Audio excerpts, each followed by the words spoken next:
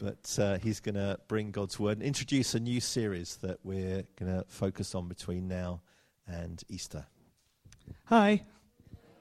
Happy New Year. How many of you appreciated the week off last week? Be honest. Or most of you are too spiritual and wished you were here at 9 a.m. to set up on New Year's Day. Well, welcome back. It's a new year. It's a new time for us as a church, so we're going to be looking at something a little bit different. To tee us up, I want to get you to interact with your neighbour. Whoa. It's your favourite time on a Sunday morning. Yes, all of you were just like, I really hope I get to talk to the person next to me. And what I'd like to do, really easy, low pressure, I would like you to tell them your favourite place in the whole world. Now, if you've got more than one, just say a couple. But maybe grab someone near you. If you don't know them, that's great. Introduce yourself. And what's your favourite place in the whole world? I'm not going to give you long, so if you haven't swapped over already, maybe switch. What's your favourite place? If you're already done, you can say, why is it your favourite place?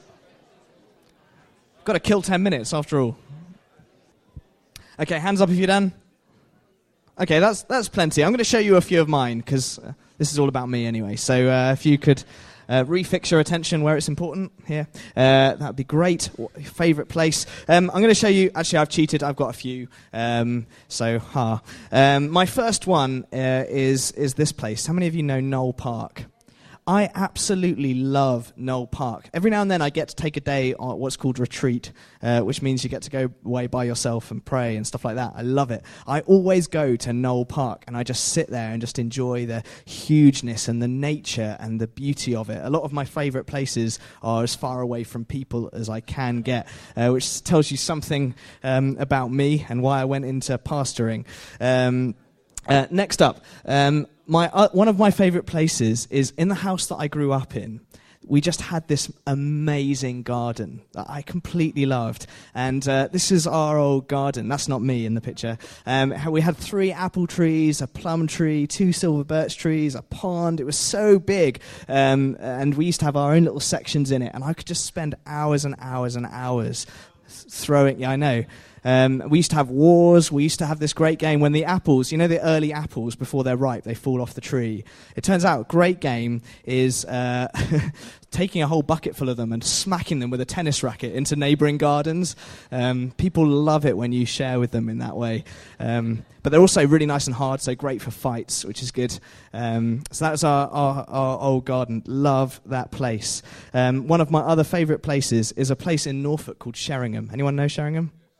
Yeah, great. This is just round the corner. Sheringham's just past view there. We used to stay every summer at this campsite just above the cliffs to the left there. And there's not loads special about the place in some ways. It's just like there's loads of beaches like it in the England, but it's just this beautiful sandy beach and these really iconic walks. And you know when you do stuff when you're a kid, how it just becomes like a part of who you are. And so, like, as I grew up, this kind of place became a part of who I was. And that meant that when Melissa and I started getting to know each other, started dating, it became important to me. It felt important to me to start to share these places with her. Does that make sense? Because actually, for her to really know me, she had to know these places. She had to see what I was talking about when I tried to show her how special these places were. So that's me dragging her camping on the top of a cliff in very cold. Yeah.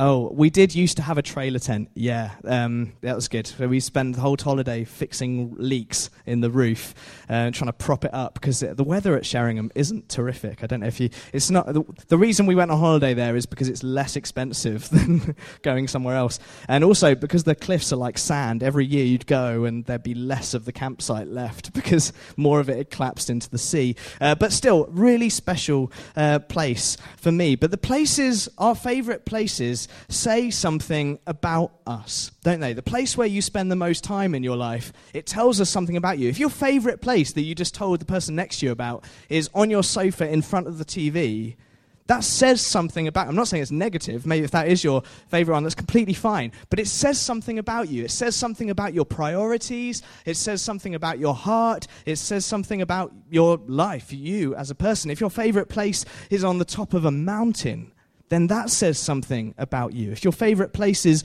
anywhere except here, that says something about you. If your favorite place is the chair that you're sitting in right now, listening to a preach on a Sunday morning, then that says something about you. If your favorite place is your bed, does anyone have a favorite place as the bed? No? That says something about who you are, about your priorities. And as we get to know each other, it actually helps to kind of start to understand these things about each other. Now, this term, in short, what we want to do is get to know Jesus better. Is that okay? It's not a bad aim, is it? Like Nigel said, we want to know Jesus and we want to make him known this term. And a tool that we're going to use to do that is to look at some of Jesus' favorite places, or look at some of the places where he shows up, and think a little bit about, well, what does it mean that our Jesus is the kind of Jesus who goes to that kind of place? What does that mean? What does he do when he gets there? What difference does he make when he goes to these places? And how can we, in our lives, follow the kind of Jesus who goes to these kind of places? Does that make sense?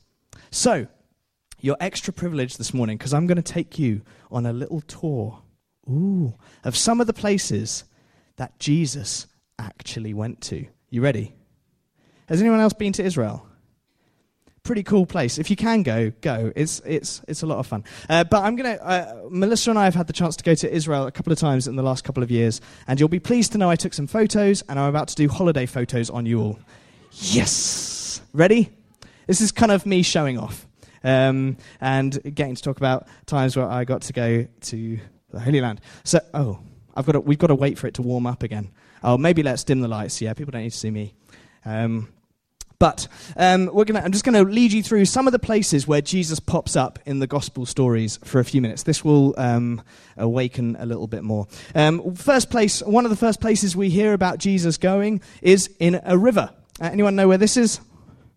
That's the River Jordan. What did Jesus do there? He got baptized. Very good.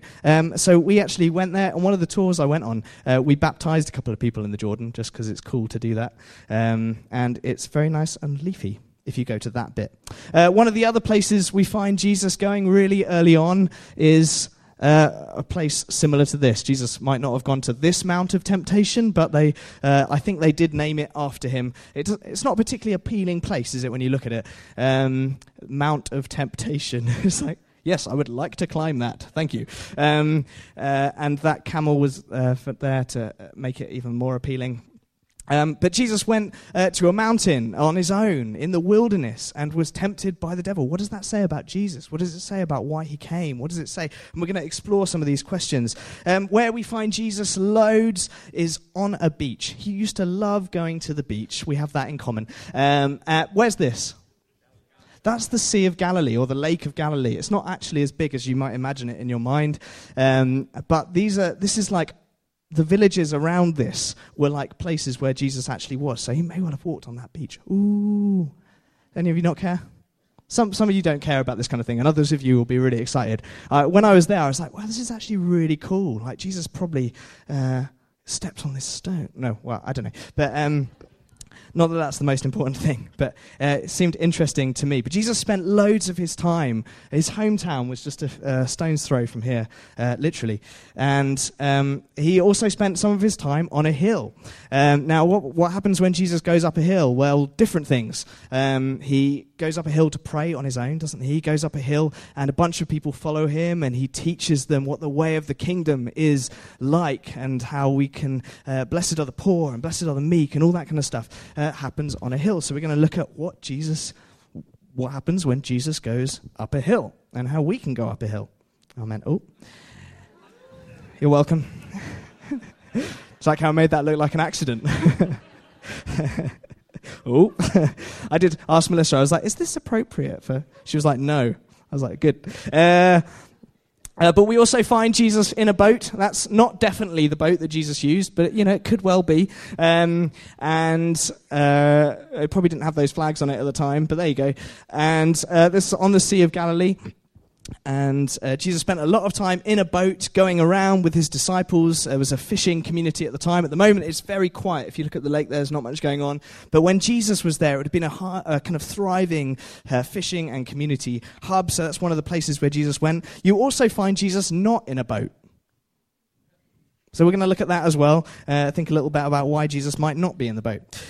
You find Jesus in a house. Jesus loved to spend his time in houses with actual people. That's a really cool thing, isn't it? He loved to spend time in people's houses. Sometimes his friends, and sometimes people's houses that he really shouldn't have been in, like a house of a guy who had leprosy, or a house of a tax collector and sinner, house, what's his name? Zacchaeus' house. We find him in all sorts of houses. Interestingly, Simon Peter's house, you know, where Jesus goes and heals the mother-in-law. Remember that story? Jesus spends loads of time here. That's just over that way from this picture. So this is like where Jesus lived in Capernaum, and he was kind of based there when he was doing his Galilee ministry. And what can you see behind it? A synagogue. Back. Can I go back? Yes. Now this is really cool. I think this is my most exciting place that Jesus went. This is in a little village that's only in the last kind of 15, 20, 30 years, something like that, been dug up and discovered. It's a village called Magdala. Does that ring any bells? Why does that ring a bell? Mary Magdalene isn't her surname, it turns out. It's Mary from Magdala. And this is a synagogue that was discovered in that little village community called Magdala. And in the Gospels it says that Jesus went round all of the synagogues in the area preaching and teaching the word of God, which means that what happened in that room? Jesus taught the word of God in that room. How cool is that? Not cool. You're not, okay, that's fine. But we're going to look together at why that might be important, why that might be a cool thing. We also find Jesus on a donkey. Again, probably not the same donkey, but it's definitely related. So, to the donkey that Jesus used. And we find Jesus, don't we, coming from his ministry in Galilee into Jerusalem, riding on a donkey. And we're going to think, what does it mean that our King, Jesus, is found on a donkey? What does that say about who he is? What does that say about his heart, his ministry? How can we copy him and all ride donkeys? Then we find him at the temple. Now the temple, where's this? That's the Wailing Wall in Jerusalem, quite right. That's the kind of, you know when the Bible says the Temple Mount? You're looking at the Temple Mount there. So the ground behind that wall is raised. And then on top of that used to sit the temple. Now, some of these stones were there when the temple was around at Jesus' time. So Jesus would have seen some of that same stuff there. And the temple was parked on top of it just above, which is why the Jews love to pray at the Wailing Wall, because it's the closest wall on the side of the Temple Mount to where the temple used to be. And they pray that God will rebuild the temple. But we look to Jesus, who is the new temple. So each to their own. So that's where Jesus was, and he spent loads of his time at the temple in the last week of his life, teaching and observing and turning over tables and messing up worship, which he loved to do. So we're going to look at, what does that mean? What does it mean when Jesus shows up and does that kind of stuff? And then, now this is really cool. You can't really see it, but this is a little underground cell. Now this is, okay, takes a bit of explanation, but this could be, I'm not saying it is, but this could be the place where Jesus spent the last night of his life on earth. His before he was resurrected. Then he spent more nights on earth, not in a cell. So this is underground in a place where they found priestly items of cutlery and crockery and things like that would indicate that maybe this was the high priest's house at the time of Jesus, and there's this underground cell. So remember, Jesus goes on trial at Caiaphas' house, and then they keep him till the morning, don't they, and then take him to Rome. Jesus might have spent his last night in that room. But what does it mean, regardless of whether it's this room, what does it mean that our Jesus was someone who spent time in a jail cell? What does that say about him? And what does it say to us about who he is and about how we can follow him together? And then, of course, what does it mean that our Jesus was someone who went to the cross, who died, and died a humiliating and vulnerable and painful death for us? What does that mean? And how can we copy that and follow that kind of a Jesus? And then, what does it mean that Jesus was not in a tomb?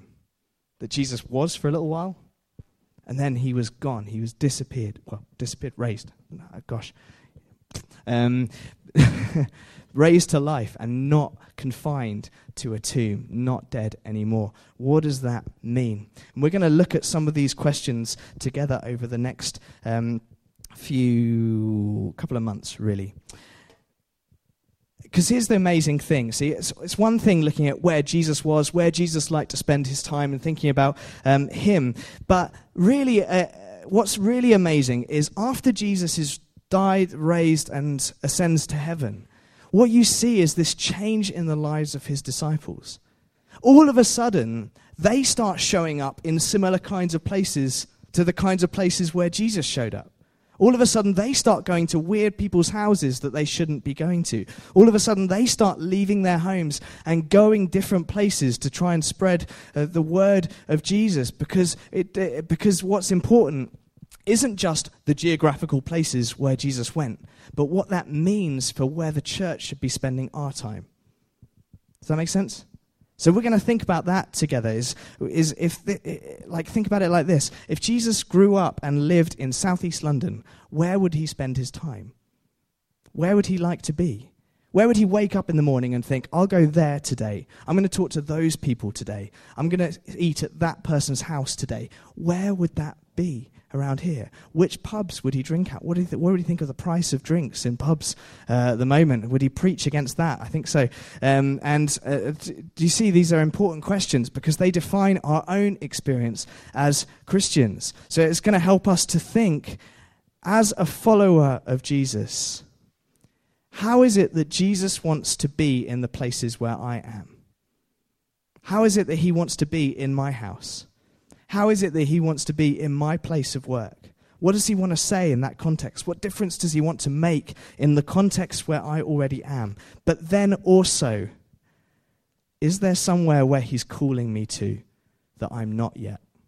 Is there a new space that he wants us to go to? And for a couple of people this morning, we've been talking about, that's a geographical question, isn't it? Is there a new place where God's calling me to? Whether it's the Lawrences moving away, the Hathaways going away, away, away. Where's the new spaces that Jesus is calling us to? Is that okay? So this is the journey that we're going on. We're just going to be getting to know him more together and asking Jesus, what difference would you have make in my life? As I was thinking about this morning, I was reminded of the guys at the beginning of John's Gospel, when John the Baptist has his little followers and then he sees Jesus. And he says to his disciples, he says, look, the Lamb of God. And those two disciples go and follow Jesus instead. Do you remember this story? And they switch from just being John's disciples to being Jesus' disciples. And they go to Jesus and he's like, what do you want? And they say, Rabbi, where are you staying? Like, where are you going? What's next on your agenda? Where are you staying? And he invites them to come and see, and it changes their lives forever as they follow Jesus around the places where he goes and see what he gets up to. Their lives are never the same again. Is that cool? That's my hope for all of us, really. Whether we end up being in exactly the same geographical spaces as we currently occupy, or whether God wants to use this to speak to us of new places, new adventures, and things like that. Are you available to that?